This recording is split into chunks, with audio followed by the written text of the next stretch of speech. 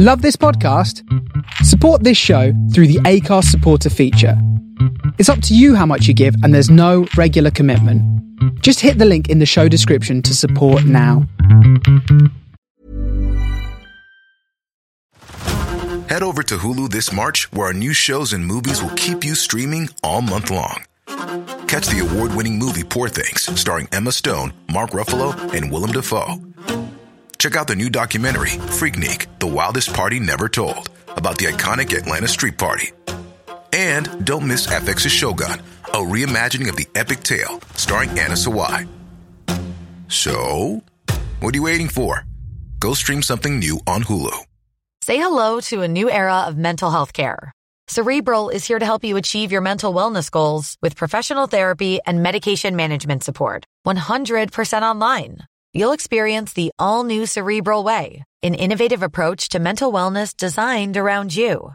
You'll get a personalized treatment plan from a therapist, prescriber, or both in a safe and judgment-free space.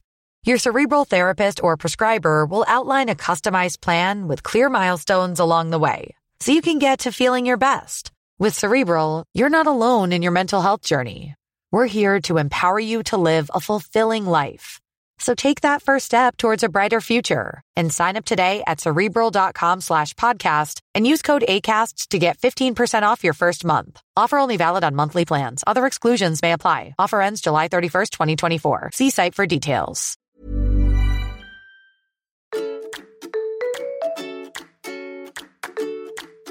Hello, and welcome to the Dabblers Book Club. This is the podcast for people who've never read Chaucer and probably never will. I'm Curtis. And I'm Hadja. Hello. And it's a few days after Christmas, but a few days before New Year. It's what I like to call the Nether Zone. It's the original furlough period. All us freelancers knew about furlough, and then suddenly all these people get not quite laid off, and everyone learns what furlough means. So it used to happen once a year? When I was contracting at a company, we would get an annual email saying, it's the Christmas furlough period. You're not going to work, basically, until next year.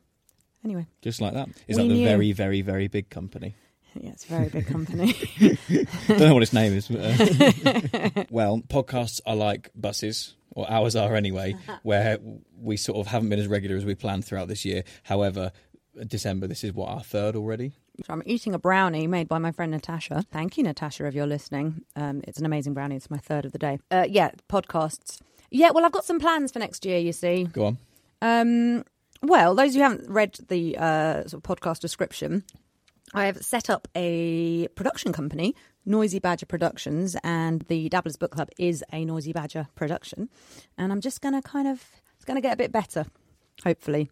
So I'm going to put some effort into it next year, but I wanted to get all these episodes done, out the way.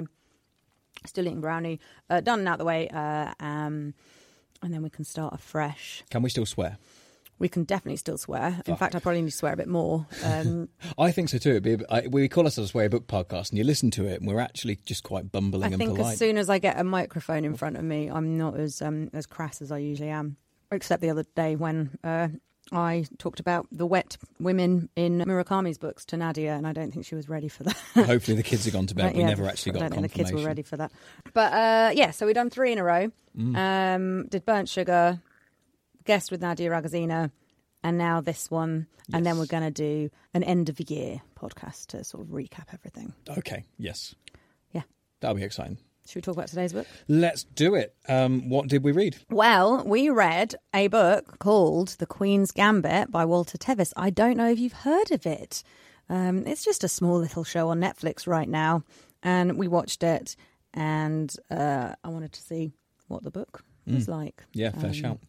Yeah, we might have mentioned it. I think last time I mentioned it. So the Netflix series stars Anya Taylor-Joy, who, you know, I've said before, has just got an interesting face. You know, Curtis was just very interested in her chess playing, and just an interesting face. I feel men all around the world are watching that show. I actually didn't. I feel men all around the world are watching that show with their wives and girlfriends. You know, she's just really interesting.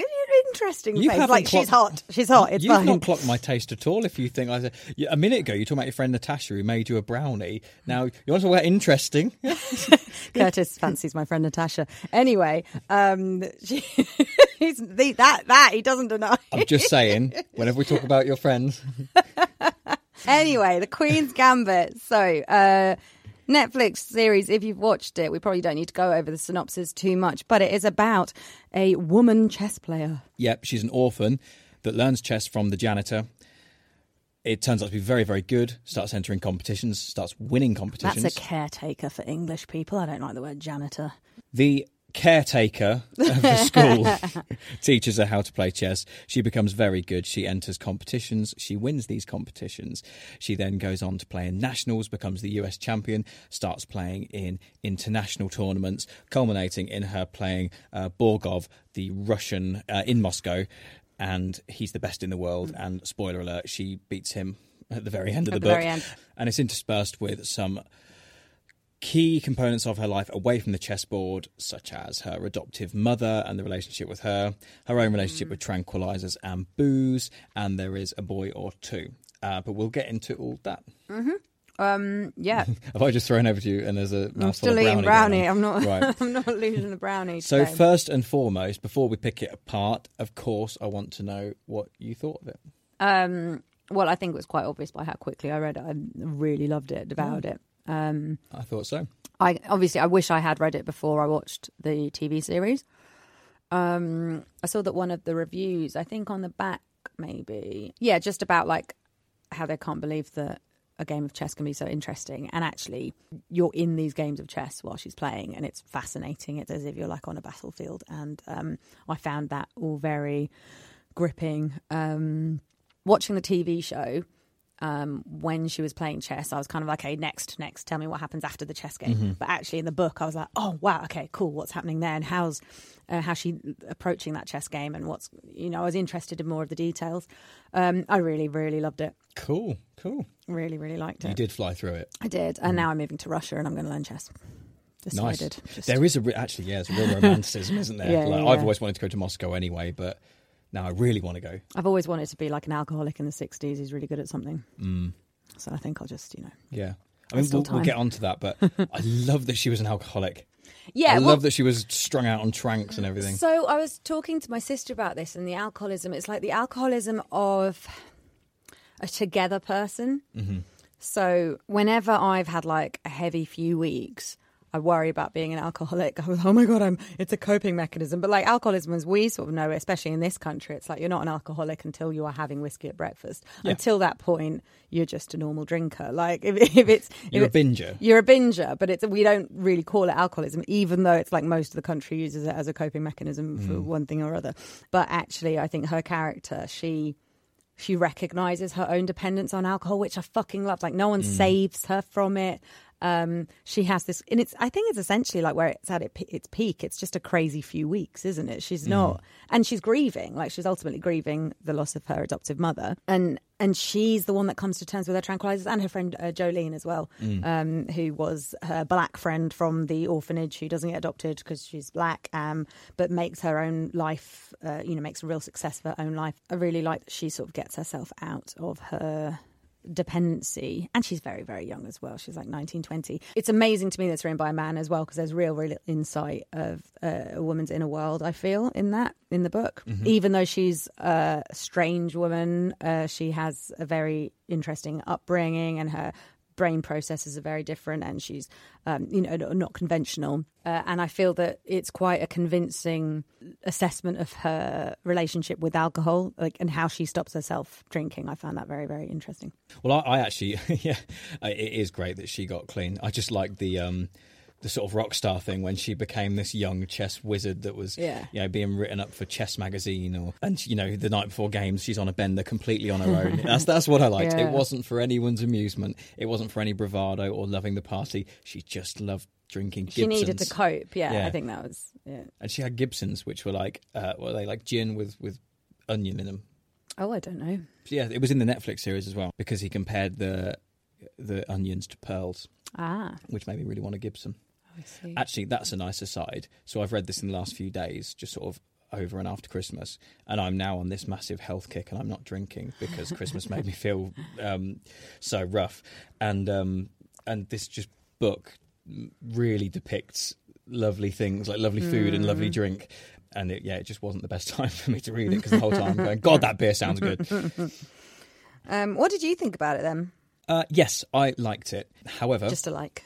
No, liked it very much, but I'm really confused because I'd watched the Netflix series and enjoyed it. Therefore, the picture I had of her was the actor from the even though Netflix she's got brown series. hair in the book. Well, even so, that's the thing. The descriptions of rooms and things, my brain was just overriding with whatever that room looked like in the thing. So I didn't get that experience that's completely unique to your brain, which is, I guess, why it's not always the best way around to watch something first. But obviously, that's just how we did it. So I liked it. I don't know how much I would have.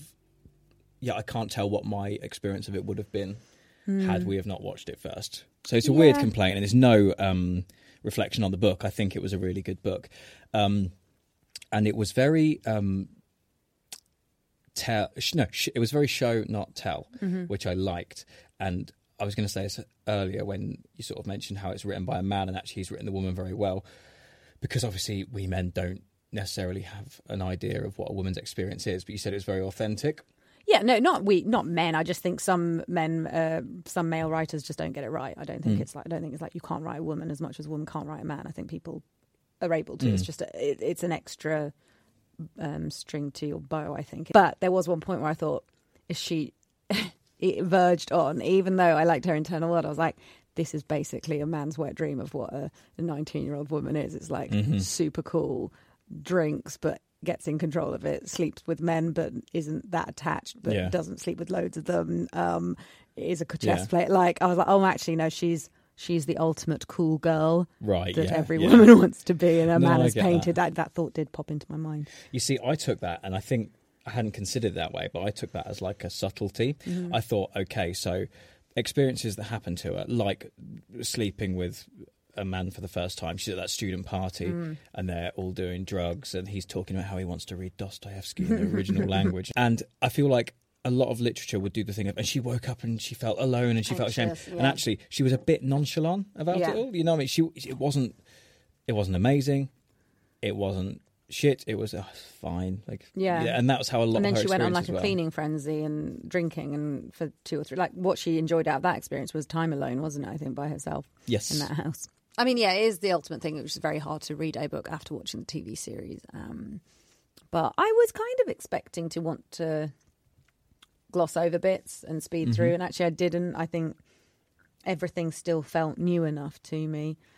I was interested in the way he portrayed all those games. And yeah, I mean, ultimately your brain is going sort of switching between the TV and the book and being like, okay, and that matches up here. And you know, it like the TV series, spoiler alert, I mean, he's not gay in the book. Towns, her crush, is not gay, is he, in the book, whereas he is in the TV series. Is he the one that becomes a writer for the magazine? He's quite a handsome chap. Yeah, photographer, writer, yeah. And then he's out in Russia, and he's not in Russia in this final one, is he? No, that's right. And also, he sort of disappears as well from the book halfway through. And there's two, that thread doesn't get continued, does it? And I guess when you make a whole Netflix series, you've got to pick up these threads and flesh them out into something. Yeah, well, it's interesting that he just doesn't come back into the book. Like, he's just a chapter of her life. He's a piece, which I quite like, that there's no resolution, because that's like normal. He's a pawn. He's a pawn. Wee.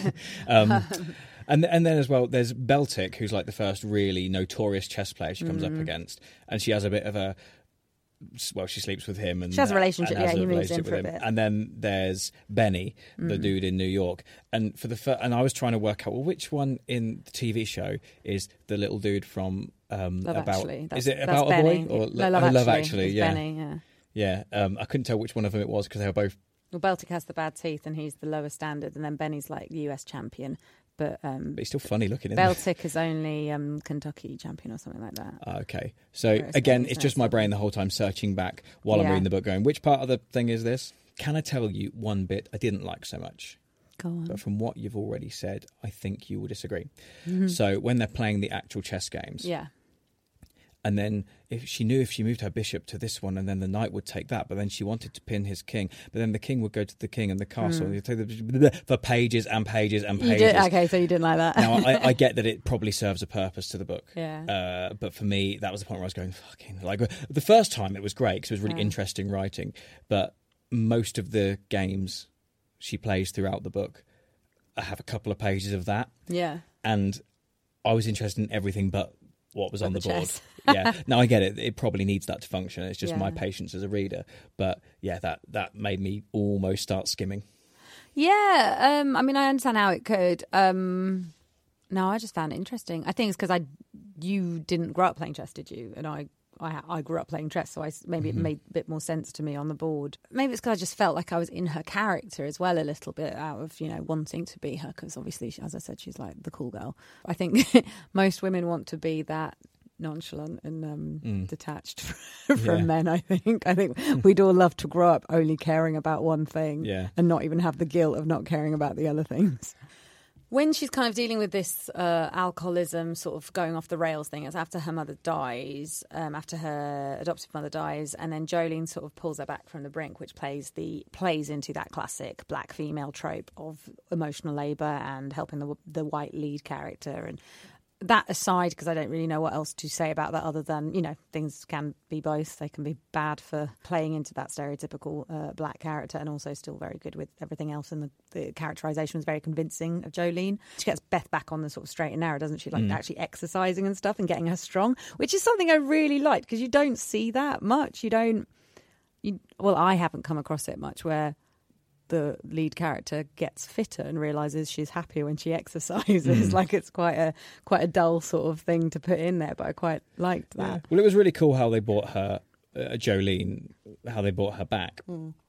Because I think it's a complicated relationship at the start of the book when they're in the orphanage together, where Jolene is this tall, strong girl and who weirdly sort of in the very first instance antagonises Beth, but then shows a little bit of kindness. So Jolene is very good at volleyball, and Beth is hopeless. And actually, while they're going, for God's sake, will you, just keep up. Actually, there's one point where they all go to the locker rooms. That's changing rooms in English, and Jolene just really quickly goes, by the way, and shows her the technique, and then runs off and goes practice so she's that. always sort of been there for her. And gets kinder and kinder till they've got a bit of a friendship. They obviously have a little experiment in the dorms, don't they? As you do. And then she comes back and actually their dynamic feels very much the same as where they left it. Yeah. And they're very self-aware of, like you say, the race thing. Like Jolene's, leans on it a lot and makes jokes about it and knows the game she's playing. She's quite happy with the fact she's playing a hand she's dealt and she's, getting... She's very determined. Very determined. And yeah, she's very almost motherly of Beth. On Motherly. Oh, yes. How about Mrs. Wheatley? Alma Wheatley, the adoptive mother. Oh, isn't she great? She's so nice. I love that she gets to have her freedom in those last days. So her mother dies when she's in Mexico, isn't it? Yeah, they're in Mexico City. And Alma is sort of rekindling an old flame. Her husband's sort of left. We never get a hint, just like in the TV series, we never understand what her husband's up to. At first you think he's involved in some dodgy dealings and fraud or whatever, and then he's detained in somewhere and never comes back, then comes back to buy the house, and it's all, well, I guess he's just a man that's fucked off, which is quite a but comes back theme in life. For the money. And Alma, when she sees her opportunity to help Beth, and she's like this sort of sensible older sister guardian. She's not a responsible mother, but she is definitely doing what's best for Beth, probably because it's what's best for her financially. But she really gives Beth that freedom. And it's really nice because it's nice that she doesn't go through any more hardship. It could be a very sort of Dickensian kind of narrative arc of just orphanage and then shit and then more shit and then more shit and then it gets better. She says, having never read a Dickens. I watched Christmas Carol, but it's great that she actually gets this relationship. And they're both as emotionally distant as the other as well. And I really like that. I love female characters that aren't written to be... They're not written to be awful or evil or nasty, and they're not written to be so sort of emotional. And they both have drug dependencies. They're both a bit emotionally distant but quite sensible, and a bit, not mercenary, that's not the right word, but very business-minded. Yeah. And I think that I really like that. I think two great characters. I think I agree. And I enjoyed the subtlety, actually, with Mrs. Wheatley, who originally just seems like a despondent adoptive mother. And then I think she sort of just lets Beth do what she wants, gives her a lot of freedom. oh, that's nice, dear, you're playing chess. Then slowly is sort of realising, oh, she's really good, and there is so. And while she never dives into chess and really tries to understand it, she's kind of just there supporting from a distance. And she gives enough wisdom as well, doesn't she? She sort of says, well, I don't know much about chess, but you're an intuitive player and you just trust your intuition kind of thing. That was a really cool passage of dialogue, actually. Yeah, when she's in her own way going, yeah, I don't know precisely what you need. I just, from what I've heard. Yeah, this is... And I think she gives that guidance. And even when she's like clearly just lost her virginity and has stayed over this place, her mum's sort of like, oh, well, that's okay. We'll just be safe. And you can... Yeah, I think it's just such a great motherly character, whether it's... Again, it's like, are these just two wet dreams of what an ideal mother and an ideal woman would be? I wonder. I was like that she's called Alma, and our local's called the Alma. That's the main draw of the book. It's about 30 seconds from where we're sitting now. It's so funny because I really, really loved it as I was reading it, and I can't actually remember much of it now. Like, again, because we watched the TV show, so I'm seeing those scenes. I know the scenes that weren't in there. Like in Paris, she doesn't go on a bender with that girl and sort of have that doesn't happen. Oh yeah, I hadn't remembered that. Yeah. Towns isn't gay, and there's loads of things that the call with the chess players at the end is nice, because she finds that community, I think, right at the end. It's like in Russia, she is somewhat of a celebrity, because she's become one of the best chess players in the world and just beaten the big champion who is a Russian himself. Yeah, there's the scene, and it actually happens. It's the very last scene on Netflix. It happens just before her final game in the book, where she's walking through a square. And I thought in the book it sounded like Red Square, but that's just an aside. Just a square in Moscow, and they're all like loads of mostly old men, all out on little tables playing chess. And there's like 40 games of chess going on, and she starts walking through, and one of them recognises her and sort of starts shouting a name and hugging her, and they will surround her and go, oh my God, it's Beth Harmon. It's nice. I don't know, as a woman, it's a really warming story. It's very kind of aspirational in it. Not in that let's all be a chess player, but that single-mindedness and just being able to care about what you care about and not being forced to care about all these other things, which is obviously what women are just made to do. But is that literally only possible in the mind of a man, where there's a woman that doesn't care about all these things? I don't know. I don't know, because I'm not a woman, basically. What I loved was how much she was all about chess. How she, as soon as she got good at it, she read these books and accessed this world, and she talks about the Sicilian defence and the game played in Germany in 31 by this guy, and I love the idea. This is probably all real, isn't it? That there's chess is this world with publications, and chess players read up on great games that have happened. Because I guess it's like anything. It's like just geeking out over anything. Yes. And getting like you would have been with your music when you first started learning, and like the Beatles and fucking Elton John. You know so much about. I do know most stuff. You do know most things about them, and that to me is mental, because I've never been that obsessed with one thing. It's my dream is to have been obsessed with one thing, and it's never happened. I'm still waiting for that one thing that just drives you. Like, how amazing to just have one point of interest. You're like, this is what I care about, just to learn and learn and learn. Yeah. Now, it is awesome, but is it eggs in one basket territory? Is it even possible with just life, and also how quickly the world changes? And also, like with this book, she's 21 when she sort of beats her arch nemesis. Was 21 or 19? She's young. She never makes out of it. And so there is this idea of like what is next for her as well. That she does grapple with that. She questions it all along. What's after chess? Yeah. Because at some point you are going to feel like you've completed chess, even if you're the world champion. There's, especially that young, at some point she's going to feel like she's gone as far as she can go, and then where does she get her oats? What makes her tick? I did it. You just mentioned I used to love music and obsessed with the Beatles, and I went to university to do it, then had a bit of a career in it, and after a few years I went, this is fucking boring now. I've done everything I came here to do. What is next? And then I found the next thing, and I'm sure in 12 years time I'll probably be going, right, fuck this, what's next, And I've read all the books. Yeah. Well, you were a bit the same, I don't think so at all, You've sung, you've written, you've created content. But I've got to no point where I've done enough of any of those things, I think. Well, you're sort of doing them all at once. Yeah, that's my problem. I've lived my life very much like, a scattered career. But I think that's brilliant that we can do that, Yeah. But I think that's what you do when you're, for me, it's like you're scared you're going to be too old for all of them. So you just do. I'm scared that if I stick to one thing for 10 years, then I'll be too old to do the next thing. So it's like, right, instead, let's just not really focus on any of those things until I definitely am too old.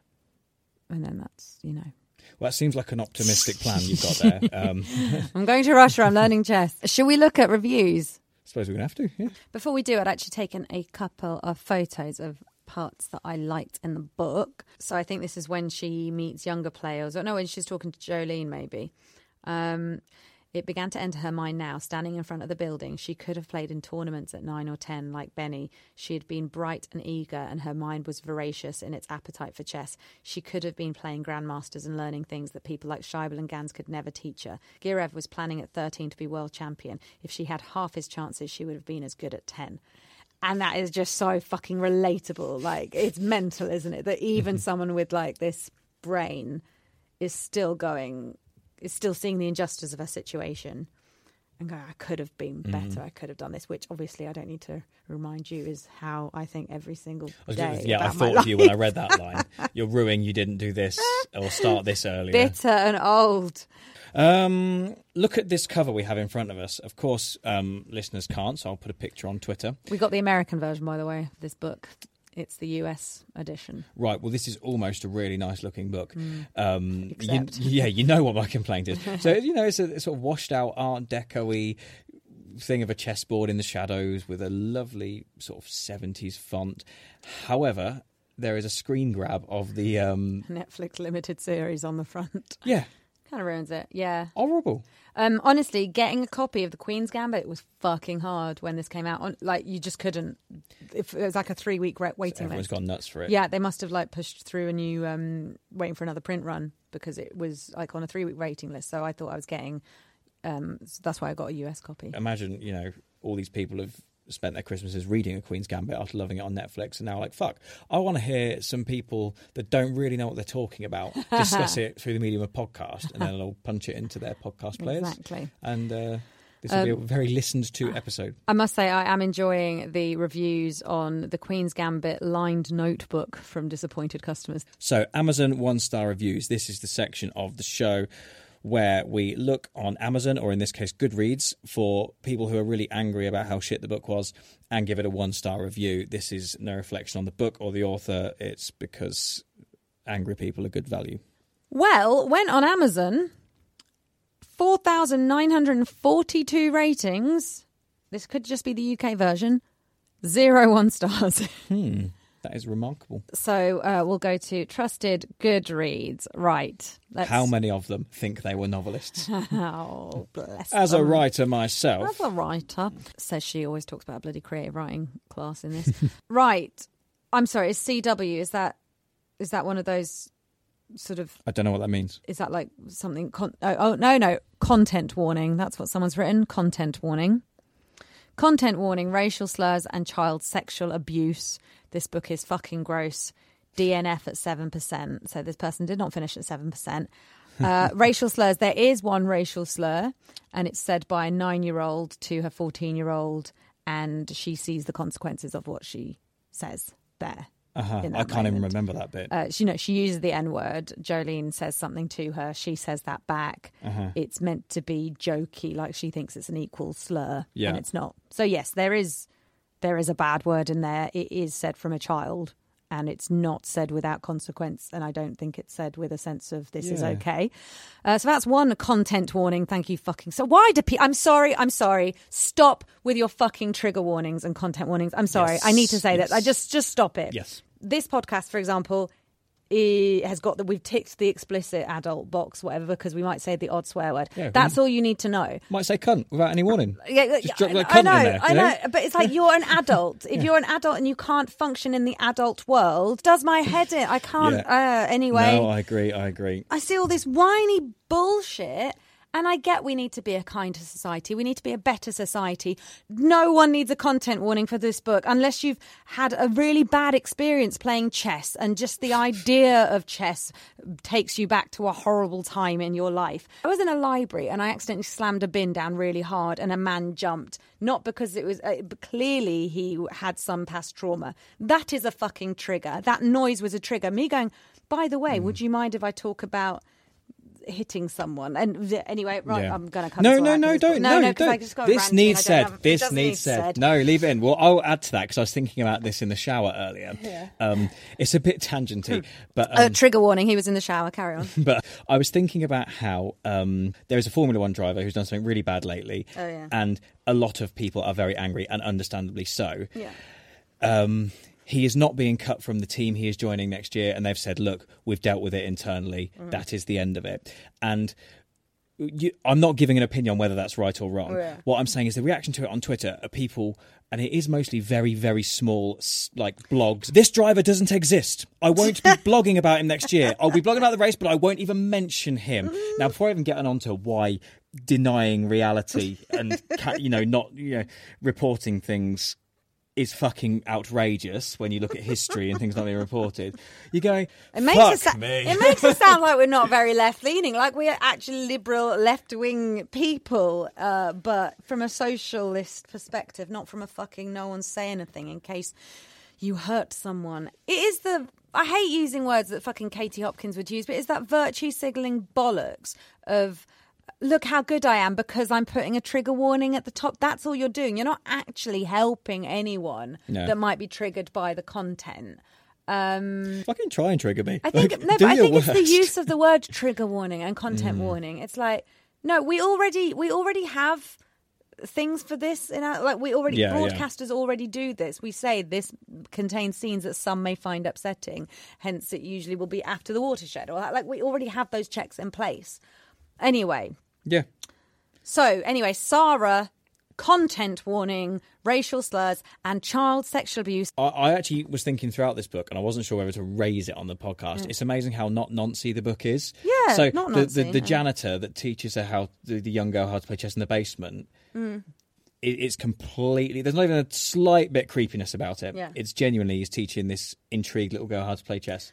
Nothing weird happens. This book is fucking gross. It's like, what do you think happens in an orphanage between young girls? Like, what do you think they do as they're growing up? I think it's very, very brave for anyone to write that. Okay, Mandy, I think this broke a lot of basic book rules. Okay, firstly, book rules. The full stop should be outside that speech mark. Flat characters, all of them, even Beth. No characters going through major changes, and nothing happens for a reason, except the first page when her mum dies and she becomes an orphan. There's another death, but that character could have kept living and wouldn't have made a difference to the story. In fact, 2 deaths, both inconsequential. Another character reappears and he doesn't add... Okay, this is a really bad synopsis, my love. What the fuck are you going on about? She's trying to say nothing happens. Yeah, by reeling off how many people die. I mean... an orphan becoming chess champion, I would say, is somewhat of a journey. Point. The first guy she was attracted to, who I thought would be important, ends up disappearing, so none of her relationships mattered. But yeah, fine. Why should they? All that happened was she won a lot of chess. We didn't get to experience what it was like to be a woman in that world. No, you did. That's bollocks. That's bollocks. You're a fucking idiot. Next. I'm in a really pissed off mood now, and it's all Sarah's CW fault. If anything, every competition she turned up at, there was reference to the fact she was the only woman in the room. Yeah, like literally every single... We're reading a different book. It was quite a peddled fucking narrative. It's one of those rare moments where the TV series adaptation is better than the book. Yeah. I will let you have that if you... it's a kind of... yeah. See, I don't think so. I think the TV series is very good. Yeah, I could agree with the comment, but I don't see how that leads to 1 star. 1 star, yeah. Okay, I know giving the Queen's Gambit 1 star is unheard of. It's not. You're 2 years too late to that party. It's unheard of, and there are It's amazing how bad a mood I am now. I'm now in because you're in such a bad mood. You're not reading the names before the comments, so it just sounds like one big comment. Emily, Okay, I know giving the Queen's Gambit 1 star is unheard of, and there are probably going to be a lot of people who are angry at me for this, maybe. But I'll be completely honest here, I hated this book. After Netflix's recent release of the Queen's Gambit, I decided to check out the book before diving into the show. My main gripe with this novel is that if you aren't familiar with the game of chess and its countless intricacies, you, like myself, like me, Emily, like me, may find yourself incredibly lost and bored throughout the entire novel. By the final page, I felt like I'd just read an entire book in a foreign language, and because of this, did not grasp any of the concepts or overarching nuances that make the story special. The Queen's Gambit is one of those rare situations where the show/movie is unequivocally better than the book. I love the word unequivocally. This is a story that needs to be told visually to make an impact. Without that, it is simply dry, complicated, and unappealing. See, she is alluding to what I said about the long descriptions of chess, but I don't think it's alienating to the extent where it warrants a 1 star. Learn chess. I was actually surprised by how into the chess games I was. I was like, cool. Oh, do you know the rules? Could you play right now? Yeah. Yeah, can't you? That's can't cool. everyone? No. It's not every fight. Like I think it was just something I learned growing up. Like literally from the age of 4 or 5, Dad was playing chess. I learned to play chess. Like, I think I got walked through a couple of games by a much more intelligent cousin when I was young. I mean, I don't know all the bloody rules in Sicilian this and Queen's Gambit that and everything. Obviously, the only interesting thing I did this year was go out with work to Italy, because obviously my work, or some of my work, is MMA fighting. Yeah. I'm not a fighter. I do outside of the cage things. Yeah. And all of in the hotel lobby for the full 2 weeks, all the fighters, they love chess. Really? They're constantly playing chess against each other. Well, it's a lot of fucking strategy. Their brains are always thinking 3-4 moves ahead, aren't they? Honestly, all of them playing against each other. That's interesting. And like you say, I think it is reflected in what they do. And I mean, like, won't bother with names, but like the main woman fighter who you're aware of that we look after, and then the big famous journalist, them two, ferocious long games against each other, like obsessed. Amazing. And they're all really that go makes for it. sense, because it's a game where you can't just be thinking about the move in front of you. You're wondering what they'll do if you do this and they do that. Interesting, though, to draw that line, isn't it? Yeah. Have I missed something about child abuse in this book? As someone else commented it. Lexi, this is nothing reflective of the writing style itself, but I only got a few pages in because I couldn't handle the overt and repeated sexual exploitation of an 8 or 9-year-old character. What world am I in?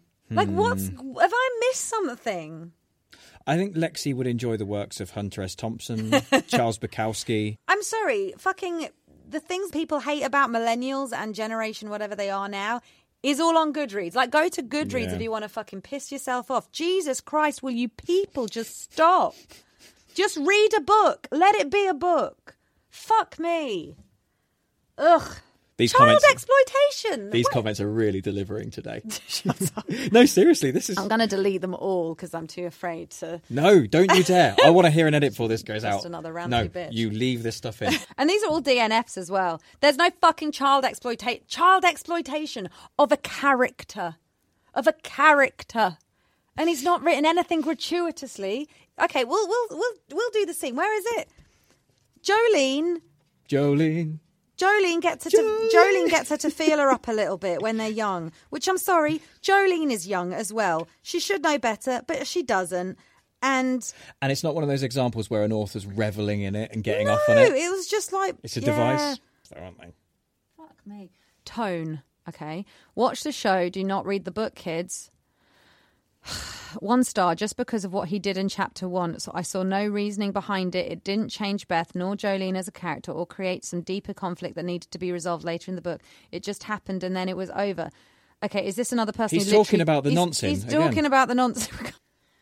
Dewey lost me pretty early on with the use of the N-word and the sole character explicitly identified as black, molesting Beth. No thanks. Not here for gratuitous racism. Yeah, Dewey is white. Dewey is white. Yeah, and I don't think that's quite how it's positioned, but ours is not to question why. Gavin and Stacey again, sorry. Wow, yeah, people really can't get over those first 2 pages. I feel so old. If you cannot get past...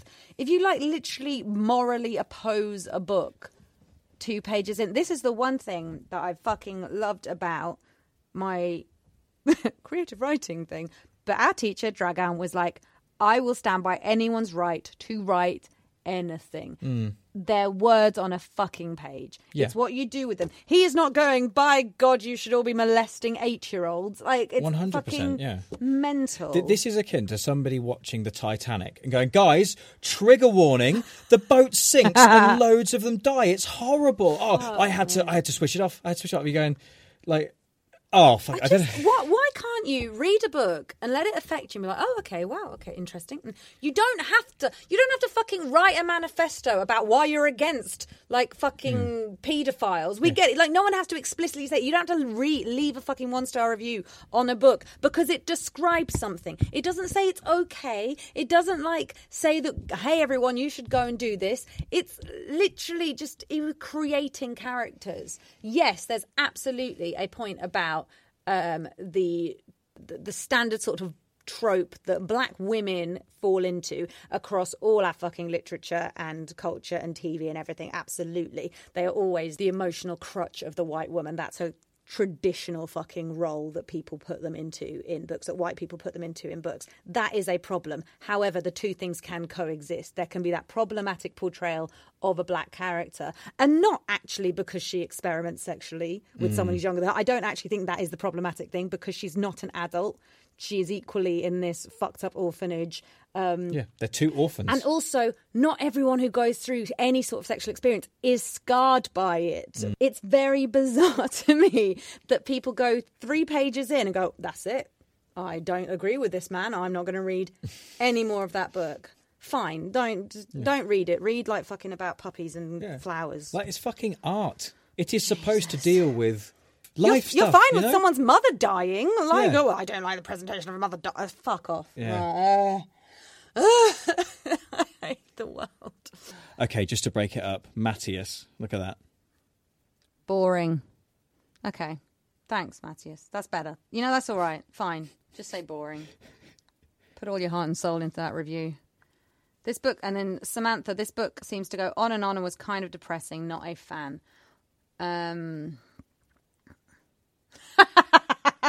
Mr. Newman. Is it Mr. Neumann? Neumann, Is he yeah, German? like the speakers. Predictable ending. What did you... He's literally... That's not the whole thing, but he's put predictable ending too. It's like, yeah, she's going to win the last chess match, you twat. Like, she's going to do that. The fuck? I understand that the book is about chess, but it felt like 50 to 60% of the book focused on chess strategy. Yep. Which is totally uninteresting to me. Then don't pick up a fucking book where the lead character is a chess player. Again, that could be him alluding to what I said about the amount of detail on chess given. Yeah. She's a chess player. If she was a dancer, I'd want to know about the dance moves. I don't fucking get it. You were way more understanding on this earlier before you read all the triggered people. Fucking Jesus Christ. No, I get there's a lot of chess in there. It's about a chess player. What do we want it to be doing? Like, you know what? This is another interesting point, and I'm going to make it. I sound drunk. Wish you were. Women, when they're into something, we want to know what else is going on in their life. Yeah, the chess love. Tell us about your boyfriends. No, the chess is fucking interesting. Her brain and how she approaches the game is interesting. And what she's doing, she's thinking about how the other players are responding to her. Like, that's all interesting. Those moves, like, they matter. Yet we're going, yeah, love, but are you a bit sad right now? I hear you. I don't think that's an exclusive thing, like a woman thing. I think if I don't read sports biographies, but if I read Novak Djokovic's autobiography whenever he writes one, I don't want to read about every tennis game he ever played. I would. I want to read what happened down the boozer. It's not because I don't think he goes down the boozer. I've seen him in a boozer. The boozer comes to him. I saw him in a boozer in really? Monaco. Oh. Was it in a boozer? I knew you. I know you've seen Djokovic. I know, like, you've told me like 20 times. I saw him twice. You've told me as if you've seen him every week for the last 3 years. But I didn't know it was in a boozer. It was in, because I wasn't paying attention after that. Do you remember in Monaco the restaurant by the sea? The Blue Note. It's called the Blue Note. I saw him there, and it was his kid's birthday party. We were drinking cocktails at the next table. Very nice. Yeah. All right. Well, yeah. No, Djokovic, I would be interested in his tennis games. I actually would. Okay. I think my point is they're not just saying because it's a woman, we don't want to know about your chest, what else happened. I think that's the interest of the story. I shall allow I think that. you're just all pissed off at the content warnings. Now you're fucking on the war path. Nothing will trigger me more than the phrase "trigger warning." I mean, fuck off. There's a tweet to be had there, isn't there? Okay, I'm gonna look at a 5-star review just to make myself feel better now. Yeah, okay. I think it's only fair after all of that we look at some people who really loved it. Right, Jeremy, I so adore this book. The twin passions of games: order, clarity, focus, beauty, creativity, competition, transcendence. God, these 5-star reviews are going to piss me off just as much as the 1 stars. As a writer myself. Tevis works these themes all into his book, in all his books: The Hustler, The Man Who Fell to Earth. But I think Queen's Gambit is his best. The writing is pure and invisible. The tension, excitement and suspense brought out by the chess matches is unreal. And a master course to anyone looking to generate excitement in fiction. I've read the book a dozen times. Wow. 12? That's excessive. That's mental. And my pulse still races during the tournament scenes. I think you're lying, Jeremy. I think this whole review is a adventure into Tevis's arse because it's just too much. It's too much. While not a stylist like Salinger or Nabokov or Kundera, and not as universal or varied as Atwood or Irving, Tevis succeeds perfectly in all his ambitions. Okay, perhaps more than any author I can think of, Tevis revealed his joys, fears. I'm going to start drinking by January 2nd. This is just too much. Translation. Here are some other authors I know. Jesus. This is why we use Amazon. Amazon is good, isn't it? It's good for 5-star, good for 1 star. You just get a little bit more real. It's been pretty good for 1 star this week. I call that a good reaction. Oh, my God. We got irate. I am. I can feel... Oh, that's my heart rate. 87. My resting heart rate is 60. Well, it's nice to get pissed off. So, steering very far away from those and back to the book, we should probably do a little summary. This is our last book of the year. What a way to finish. I know, and I'm going to be cutting so much of this podcast out. No, you are not allowed to edit out those the rants there. They were fantastic. It's too much. What did you think overall? Give it a score. 8.5. Very good. And why? Loved the characters, liked the chess, loved the original female characters as well. Thought it was very convincing. Loved the mother.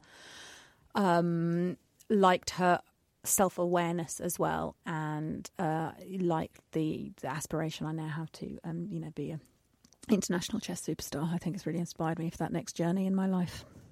Cool. I look forward to taking you to Mexico City, popping some tranquilizers on the plane. Dying in the hotel. Dying, leaving you to it, so you go to Russia. Okay. What about you? I will give it a 7.5. Thought it was very good. Just can't tell how good I thought it was, and it's only my own fault for enjoying the Netflix series first, which was a bit daft. But having said that, yeah, really good. Lovely setting. Nice, unique story. 7.5. So can we meet at 8? We can meet at 8. So, Walter Tevis's The Queen's Gambit, now a Netflix limited series, gets 8 out of 10. I think that's it for this episode. I am exhausted. I've exhausted myself. Hopefully, next season, next series, series 3, we'll have lots of Amazon 1-star reviews to go through instead of Goodreads wankers. If you're on Goodreads, I'm sorry. You probably are actually if you listen to a book podcast. Please keep right. If you're on Goodreads and you review any of the books we do, let us know. So we'll read those instead of ranting about strangers.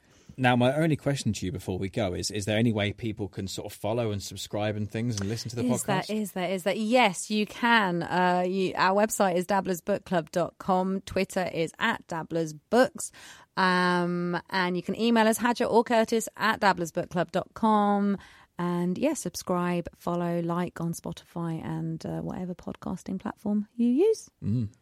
Cool. Right, well, thanks very much. Our next episode is the last of the year, last of the series. It's a sort of a rundown of the books we've read over series 1 and 2, and also just generally outside of Dabblers Book Club territory. Hope you listen. Thanks. Yep, bye-bye. Bye.